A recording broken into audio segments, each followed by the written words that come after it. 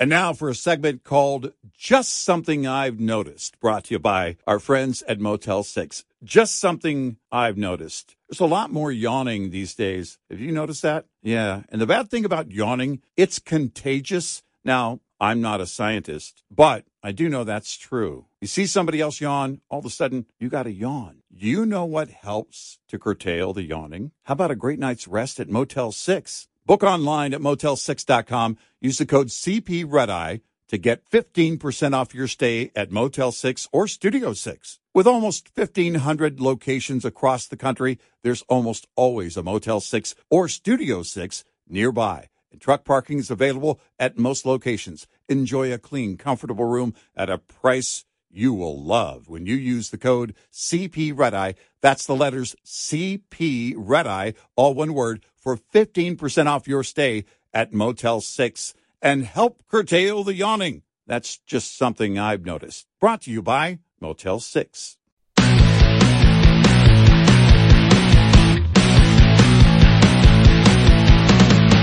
Now, it's Red Eye Radio. Gary McNamara and Eric Harley talk about everything from politics to social issues and news of the day. Whether you're up late or you're just starting your day, welcome to the show. This is Red Eye Radio. All across the USA and around the planet, we are Red Eye Radio. We is Eric over there, Gary here. Harley, his last name, McNamara mine. Download our Red Eye Radio app today and listen when and where you want if you can't listen live overnight. All right, the best quote to come from all this banking mess was from Barney Frank. All right. He was asked by the Financial Times was asking him why he was on the board of directors of Signature Bank. Mm-hmm. I need to make some money, was his quote. Well, he was blunt about it. He said he had no regrets over his role on Signature Bank's board of directors. Well, he had no problem with his role in the mortgage meltdown of 2008. No, I don't know why it's a surprise. When you and I talked about it, I brought it up the other night that he's on the board of for Signature Bank, and of course he is. Do people actually believe that they believe what they're promoting when they're lawmakers? No. I just laughed. And the other half of Dodd-Frank went to the MPAA and basically, went into Hollywood and for a long time and then retired from that and went on to a law firm in D.C. Do they walk the walk? No.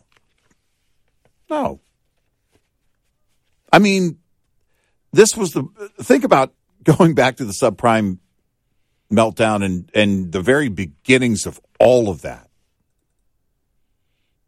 Well, we don't like these banks and the banks and banks and banks. He's on the board.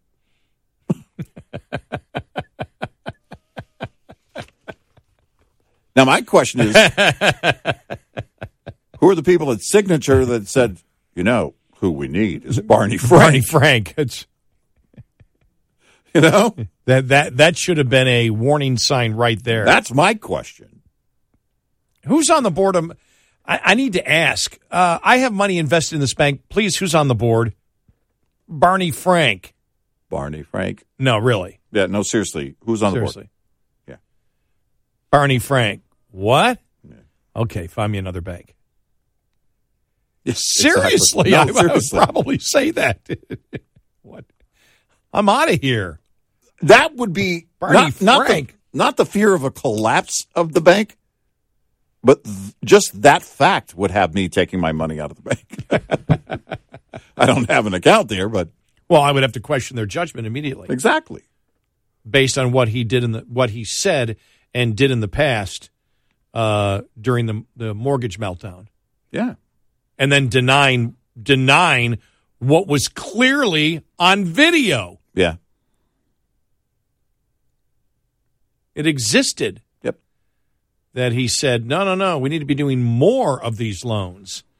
Yeah. And then later on said, well, no, I wasn't trying to get people in homes. I think people should rent. What? The day he said that on CNBC, yeah, they had so many phone calls that shut down their switchboard. Their phones were just inundated.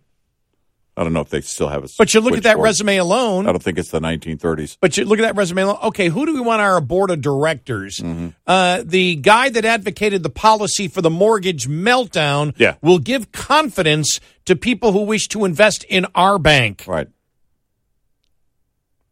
I don't think so. Yeah, that's a no. Can you find someone else? Is there anyone else? Anyone else?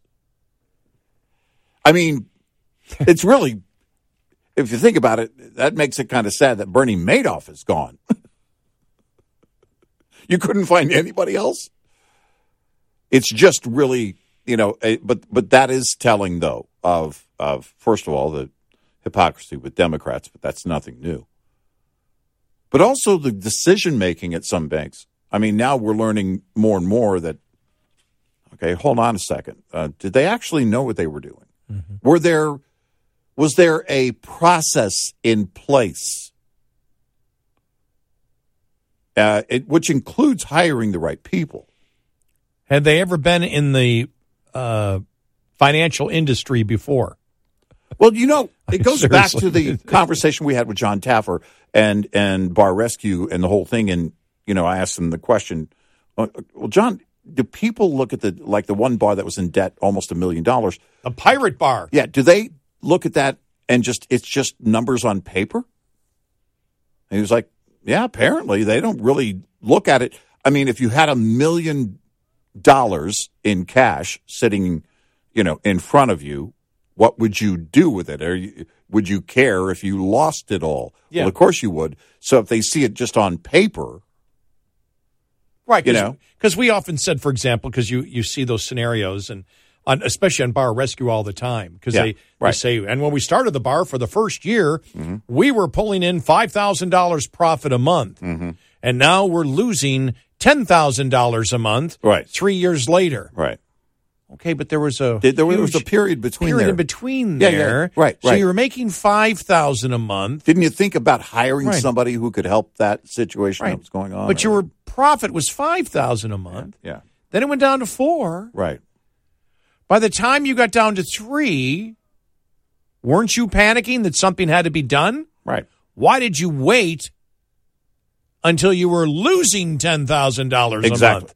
Exactly. And they never answer those questions I want those questions answered on Bar Rescue. John Taffer, we want the answers. Well, I don't want to get mad at me, though, because I don't want him to scream at me. He'll come in here and scream. I'd probably start crying. But we would get some upgrades in our studio. A new Studio Rescue. Yeah, Studio Rescue. We'll put a refrigerator and a Viking oven in. So just give me a new computer. That's my question about those banks.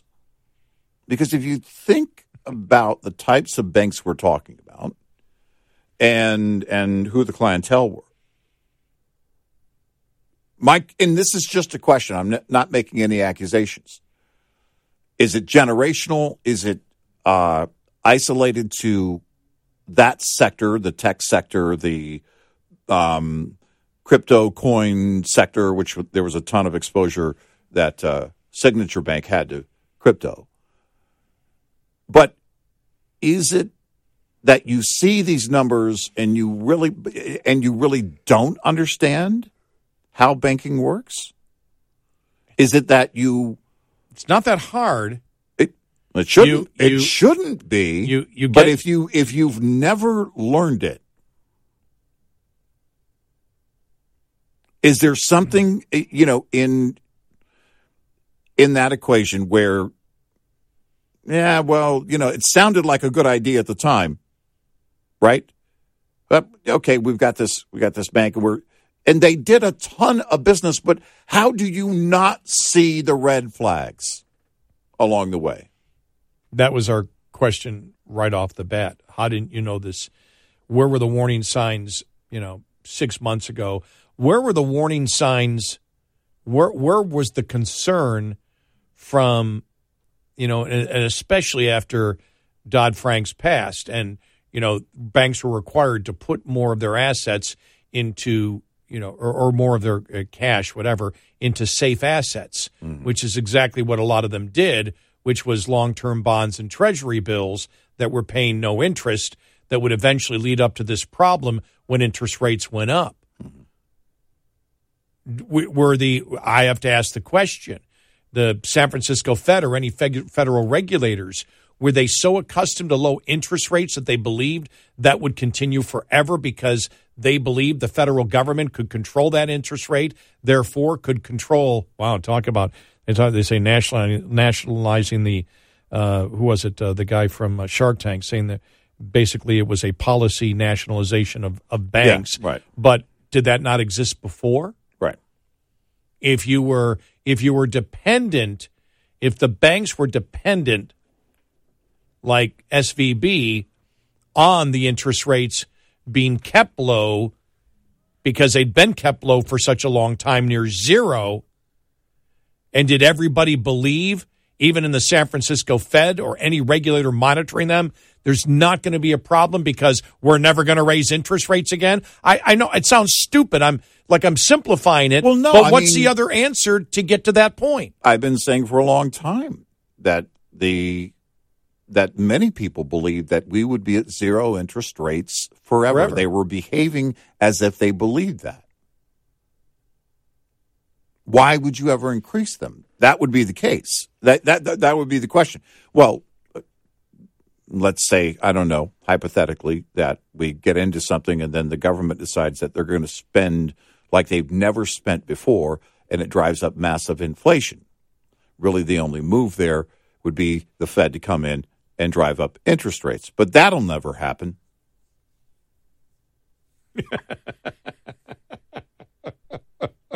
What are you talking about? Some kind of pandemic? What have you been smoking weed? What are you just going to make it? Okay. Yeah. No. Let's go even further that the government will basically shut everything down and everybody will start working from home. And I mean, overnight, they'll start working from home and then then the government will just spend trillions and trillions of, okay, fine. Yeah. If you want to live in fairy tale land, then maybe that will happen. By the way, I need to correct myself because I keep saying Franks instead of Frank. Right, yeah. And there's only one Barney There's Frank. only one. I'm scaring people, not because I got the name wrong, but they might be under the assumption there are two Barney Franks. Right. There's apparently an unknown Biden, but we don't know of an unknown Frank. A mysterious Biden. Mysterious, that's right. There is they're calling it the mysterious Biden. Have you heard about the mysterious Biden? Now, is that anything like Dark Biden? Remember that? Right? Mysterious Biden. Mysterious dark Biden. Yeah. We'll have this story for you coming up next, 866-90 Red Eye. Well above normal mountain snowpack totals in the Sierra Nevada range this winter. That should be a main reason behind the end of long-term drought in California, as its reservoirs fill with water this spring and summer. Yet USDA meteorologist Brad Rippey says there is a concern in the higher elevations where all this snow is accumulating. It does cause some serious problems for snow loads. Meaning, a lot of the roofs and houses in the Sierra Nevada are built to withstand that type of snow because they have very sharp or pitched roofs, so the snow slides off. But in some of the areas where the roofs are flatter, warehouses come to mind, that does create a problem because the snow loads, especially if you get heavy rain or wet snow on top of that already existing snow load, that does cause some structure collapses. And we have been hearing some of that in Southern California, where they're a little less accustomed to heavy snow than what we've seen in the Sierra Nevada. I'm Rod Bain reporting for the U.S. Department of Agriculture in Washington, D.C. This report is made possible by Cenex Roadmaster XL Premium Diesel and Citgo Lubricants. We'll be right back with more Red Eye Radio with Eric Harley and Gary McNamara. And now for a segment called Just Something I've Noticed, brought to you by our friends at Motel 6. Just something I've noticed. Bargain hunting is back. I mean, bargain hunting's always been around. We always love a great deal. But man, everywhere you look, people are bargain hunting. You know, there's so many great ways to find great deals. Hey, I have a great find in your bargain hunting journey. Book online at Motel6.com. Use the code CP Red Eye to get 15% off your stay at Motel 6 or Studio 6. With almost 1,500 locations across the country, there's almost always a Motel 6 or Studio 6 nearby, and truck parking is available at most locations. Enjoy a clean, comfortable room at a price that's a real bargain when you use the code CP Red Eye. That's the letters CP Red Eye, all one word, for 15% off your stay at Motel6.com. That is a bargain. That's just something I've noticed. Brought to you by Motel 6. Afford Anything talks about how to avoid common pitfalls, how to refine your mental models, and how to think about how to think. Paula, while certainly you can mess up on $1 million a year, it is far less likely than it is on $30,000 a year. Right. I would meet wonderful people that were struggling with a budget that was super tight. It was 100% you need to make more money. Make smarter choices and build a better life. Afford Anything, wherever you listen.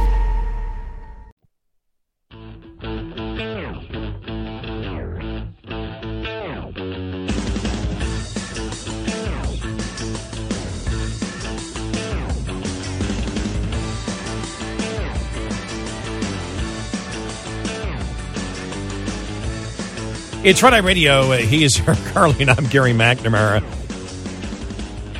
I'm sorry. It was just how you said it when I said the mysterious Biden. You said, is this like the dark Biden? It's a different, because Joe Biden was the dark Biden. Yes. This is apparently somebody different. Mysterious, and it's not Hunter, surprisingly. Right. And a mysterious, and I just love how this is written. From the Breitbart wrote it this way: a mysterious and previously unreported Biden family member exists. Okay, who received a cut from the family's business activities. It's not. It's not Jim. It's not anybody we know of. They're implying not either the two brothers or Hunter. No, right. But received a cut from the family business activities with an entity linked to the Chinese Communist Party. House Oversight Committee Chair James Comer has revealed.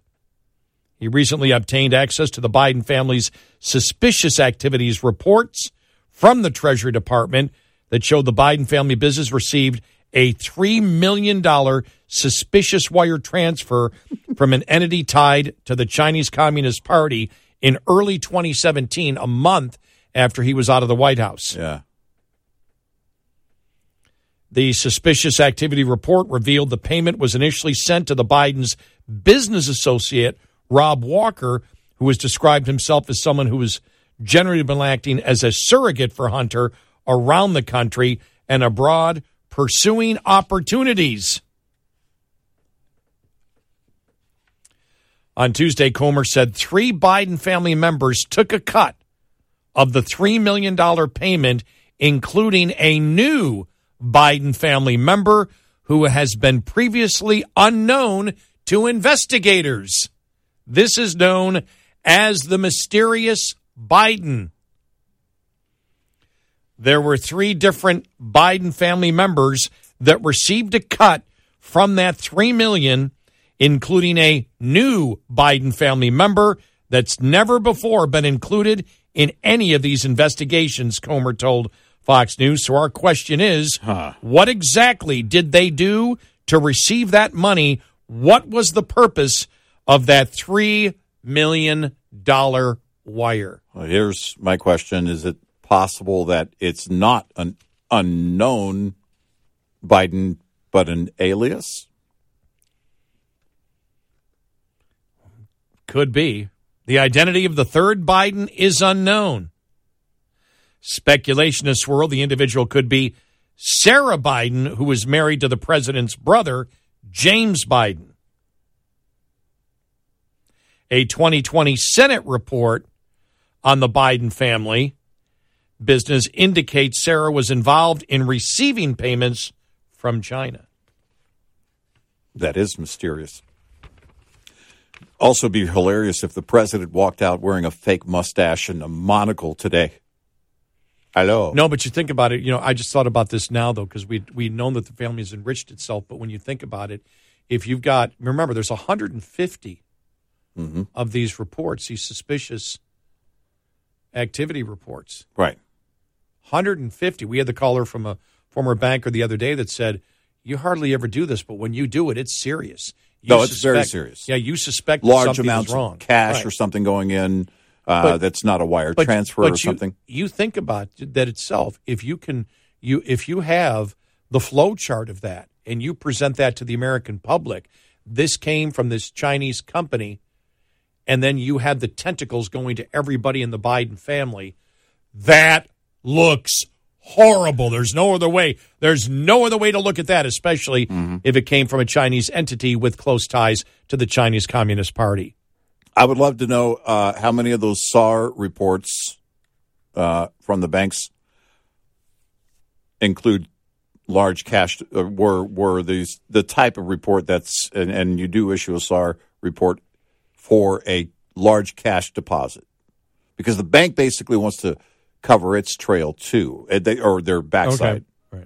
Right. Look, we got this, but they don't want to ever be accused of facilitating like illegal behavior, right? So even some of the large banks have actually changed who can deposit cash into someone else's account. Actually, I think Chase it is that has the policy that, like, if you owed somebody money, you couldn't just drop off a $100 bill and say, put this in their account. You would have to they want a check. They want a document so they can monitor every level of activity and make sure that they're showing authorities, we don't participate in anything that looks nefarious. They don't want to be a dark, mysterious bank. A dark, mysterious bank. That's across the street. They're a local bank, so,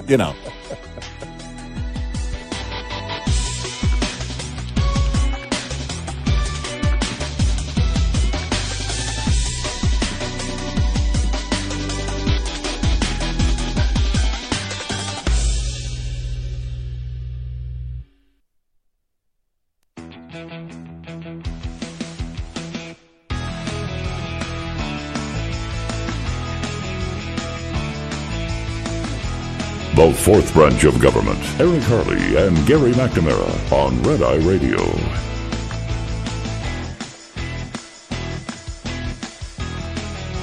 It's Red Eye Radio. He is Eric Harley, and I'm Gary McNamara. 866-90 Red Eye. We talked yesterday about Michael Schellenberger, who actually wrote an op-ed piece about everything that he has had to go through, being the Democrat journalist that he is, and just the pounding he took from Democrats last week in Racket.com. Matt Taibbi, who also, they were all part of the Twitter files, did the same thing. The Democrats' disastrous miscalculation on civil liberties. Americans have been told a dangerous and uncertain world requires stronger managers and less freedom. But the decline of civil liberties is what started this mess. And he goes through everything that he went through last week, which was just, it didn't work for the Democrats at all. No. He said the civil liberties have officially gone out of style, a phenomenon on full display at the weaponization of government hearing, which I just testified at. The circus-like scene featured a ranking member calling two journalists a, quote, direct threat, a Stanford-educated former prosecutor who confused accusation with proof, and a Texas congressman, Colin Allrod, a Democrat, who proudly held up the results of an adjudicated criminal case to argue against due process in another arena. When I asked Allred's permission to point out that he just demonstrated that a proper form for dealing with campaign abuses already exists in the court system, he basically told me to shut up. No, you don't get to ask questions here. I then had to keep my mouth shut as an elected official shifted to dad mode to admonish me for taking off the tinfoil hat because there's not a vast conspiracy by which he meant he apparently my last 3 months of work. Allred went on MSNBC where my former friend Chris Hayes, with a straight face, suggested he didn't see a government angle in either the Twitter files or our testimony, both of which were more or less entirely about that issue. Yeah. And Allred beamed in agreement. Wow. He also offered the ironic criticism that some people are stuck in an information loop in which you're not allowed outside information in. Right. Oh, wow. He goes, at the hearing, the words of the day were clearly cherry-picked money and Elon Musk. Nearly every question asked of Michael Schellenberger and me involved our associations or motives. Florida's Debbie Wasserman Schultz said, being a Republican witness certainly casts a cloud over your objectivity. Yeah. Mm-hmm. In parentheses, only a Democrat witness can be trusted. While Dan Goldman tweeted that only someone who signed his version of a loyalty oath, a question about whether or not we agreed with Robert Mueller's 2 indictments of Russian defendants, can belong in the public conversation. If you don't agree with them. I'm telling you, they were just nuts. No, seriously. These are behaviors that we associated with Republicans in the war on terror years when Democrats howled over accusations that John Kerry looked French. That the roles have been reversed is old news, but the big question is, why did this happen? In the coming days, you're going to see a new release of Twitter Files material about the creation of a multi-agency working group to address what experts described as vaccine disinformation and misinformation. And he goes on to talk about everything that's still going to be coming up with the vaccine mandate. But he just goes on. It's a pretty long, I can't read the whole thing. It's a pretty long article. He said the campaign against information in this way that we have seen has become the proxy for a war against civil liberties that probably began in 2016 when the reality of Donald Trump winning the Republican nomination first began to spread through the intellectual class. There was a crucial moment in May of that year when Andrew Sullivan published Democracies End When They Are Too Democratic. Remember, understand, Matt Taibbi is a liberal Democrat who believes in journalism. Right. You know, we've seen this before. Schellenberger, the same thing. Much like Bernard Goldberg when he wrote the book Bias 20 years ago, over 20 years ago. Right. You can't be friends, as Taibbi writes. His former friend, Chris, or his former colleague and friend, I think they're still friends, you can't be a friend of Chris Hayes and not be a liberal. Right. It's against the law. These are the things but the left will, now, of course, it's just like, Bernard Goldberg and how many Democrats and liberals over the years that just applied critical thinking or in this case, we're going to do honest journalism. And then all of a sudden, you're Hitler. All of a sudden, you're a Republican witness.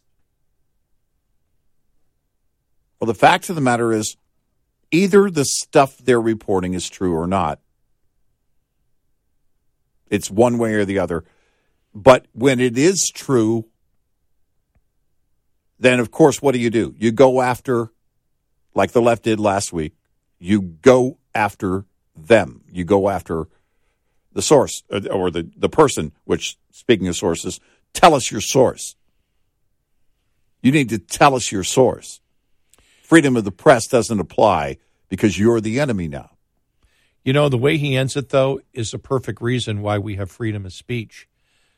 As he writes here, making a furious public less visible does not make it go away. Right.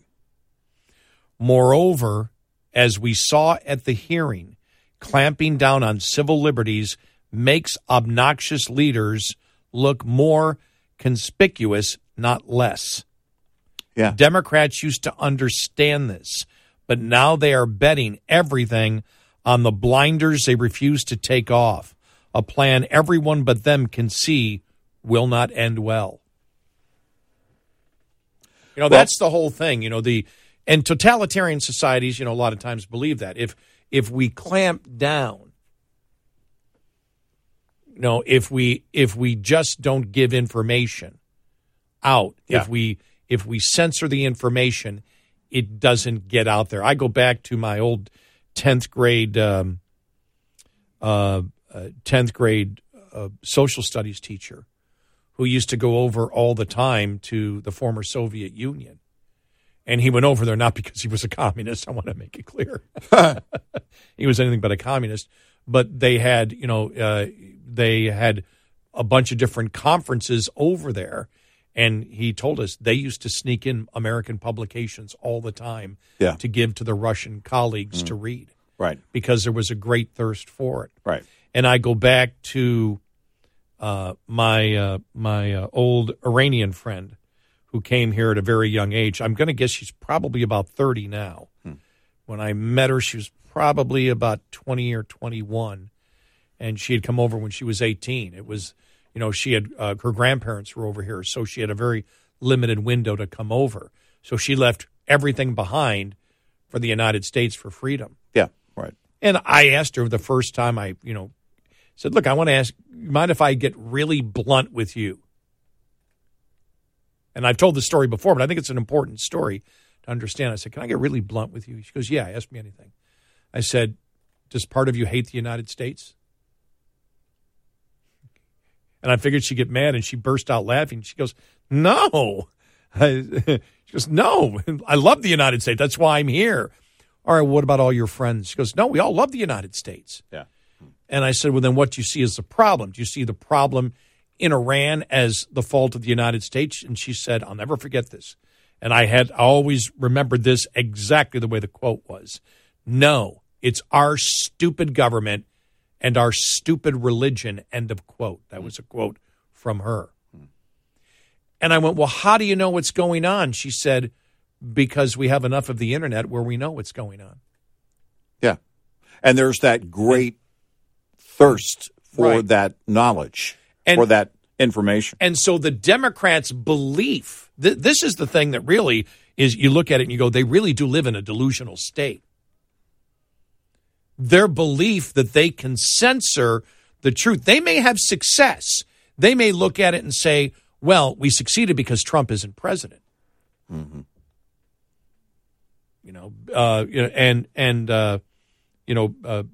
Because the Biden stuff wasn't released. Right. But the fact is, now the public's on to them. They know that it's the Democrats that wish to censor. Everybody knows this. Every Democrat listening right now knows it's a Democratic Party that wishes to censor the truth. Mm-hmm. They know it. But the fact is, you can't hide it. Even as recently as 2020, I remember going into that election, people would call us and say, well, they're hiding everything. I said, they can only hide it. They can't hide it as long anymore. And once the public becomes completely suspicious, the avenues are there to find the truth. Yeah. They may have gotten away with it for a while, but you're not going to get away with you're not going to be able to stop information in our modern society from getting out there. No. And you can see it by, when even before the Twitter files came out, the public knew. The polls showed the public knew that they were censoring. Sure. Public already knew that. Yep. And all the major issues out there, the public really knows what's going on. Even if it's not being covered in the mainstream media, they still know. Yeah. And I think that's what Taibbi's trying to say, that these people are really foolish. They really believe that they can do that. And this is they believe it's a winning strategy. The public's already against it. They know what they're doing. And they continue to want to do more of it. Mm-hmm. And they believe that it's a winning strategy somehow. Right. It really is, like I said, it's really the delusional state of a ton of things that we've talked about, whether it's, we can run the world on wind and solar, or that reparations of $5 million isn't going to cause any financial hardship. Well, we're just not dealing with reality or the financial implications here. We just want to live in our little dream world, that it's become a complete dream world for liberalism, and specifically the Democratic Party, which is the promoter of liberalism, radical liberalism, because if you want to look at liberalism of the 60s, it's a lot different than the liberalism of the Democratic Party right now.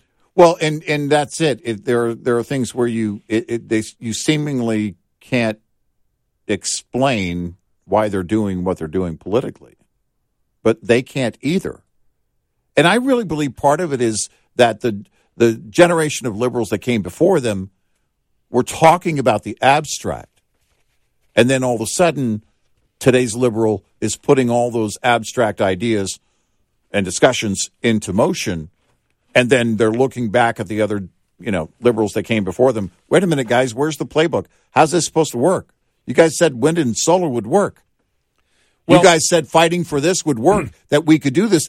This is why they don't. It's like it's a broken compass, that they have no direction whatsoever, even politically. They're lost. I also think one of the problems they have is Democrats now realize, you see it, that if because I think a lot of Democrat voters don't agree with where the party is, that it's too radical. Yeah. And now what they're seeing is if you publicly come out, they will destroy your life. Right. That they actually don't believe in the way that you believe. And I think that's starting to affect Democrats and probably Democrat independents that lead Democrat, understanding I'm not safe. Well, because I'm not safe if I want to speak the way that I wish to speak as a Democrat. It's not just liberal journalists that are asking questions like Matt Taibbi. It's many of the Democrat rank and file that are asking questions. And while they're not out there in the forefront and in the media like that, there's no doubt that they're kind of rethinking and asking a ton of questions about the agenda on the left. 866-90 Red Eye. Coming up, more with Gary McNamara and Eric Harley. It's Red Eye Radio.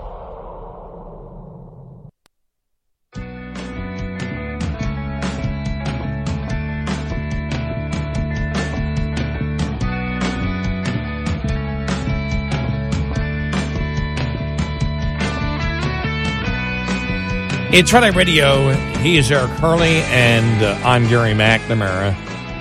Wow. Yeah. Where will we be next week? Oh, my gosh. With the whole banking thing. Well, and it seems to just, it's only been a week, but I keep thinking it's Friday. It's only Thursday. Yeah. But what's going to happen today and tomorrow on this, and then as we go into next week, because I saw the stock market futures a couple hours ago were up. I don't know if they're still up now, but you just wonder where this is all heading. And then the Fed next week. Yeah. Fed next week, are they not going to raise interest rates because of this? When we see obviously that core inflation is going back up. So it's not under control, inflation. I could see Powell doing a 0.25. That would be the safe move. That would be the, or whatever that means. Or it would be the move in the middle, right? It would be we're not going to keep it here, but we're not going to take it as high as we would have before the bank failures. When you take the percentage out of it and you look at the actual prices of things that people buy, there is nothing close to being relief. No. And I've been saying I don't think he's serious about getting on top of inflation anyway. So a 0.25, meh.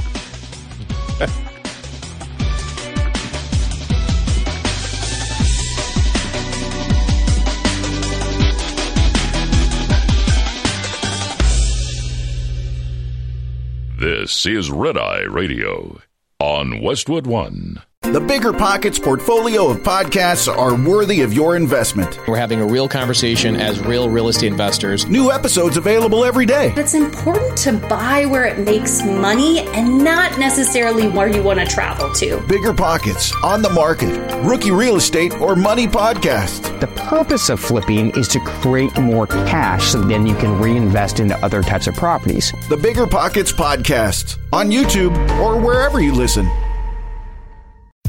John brings his skewed sense of humor. Jeff brings tips to cut strokes off your next round.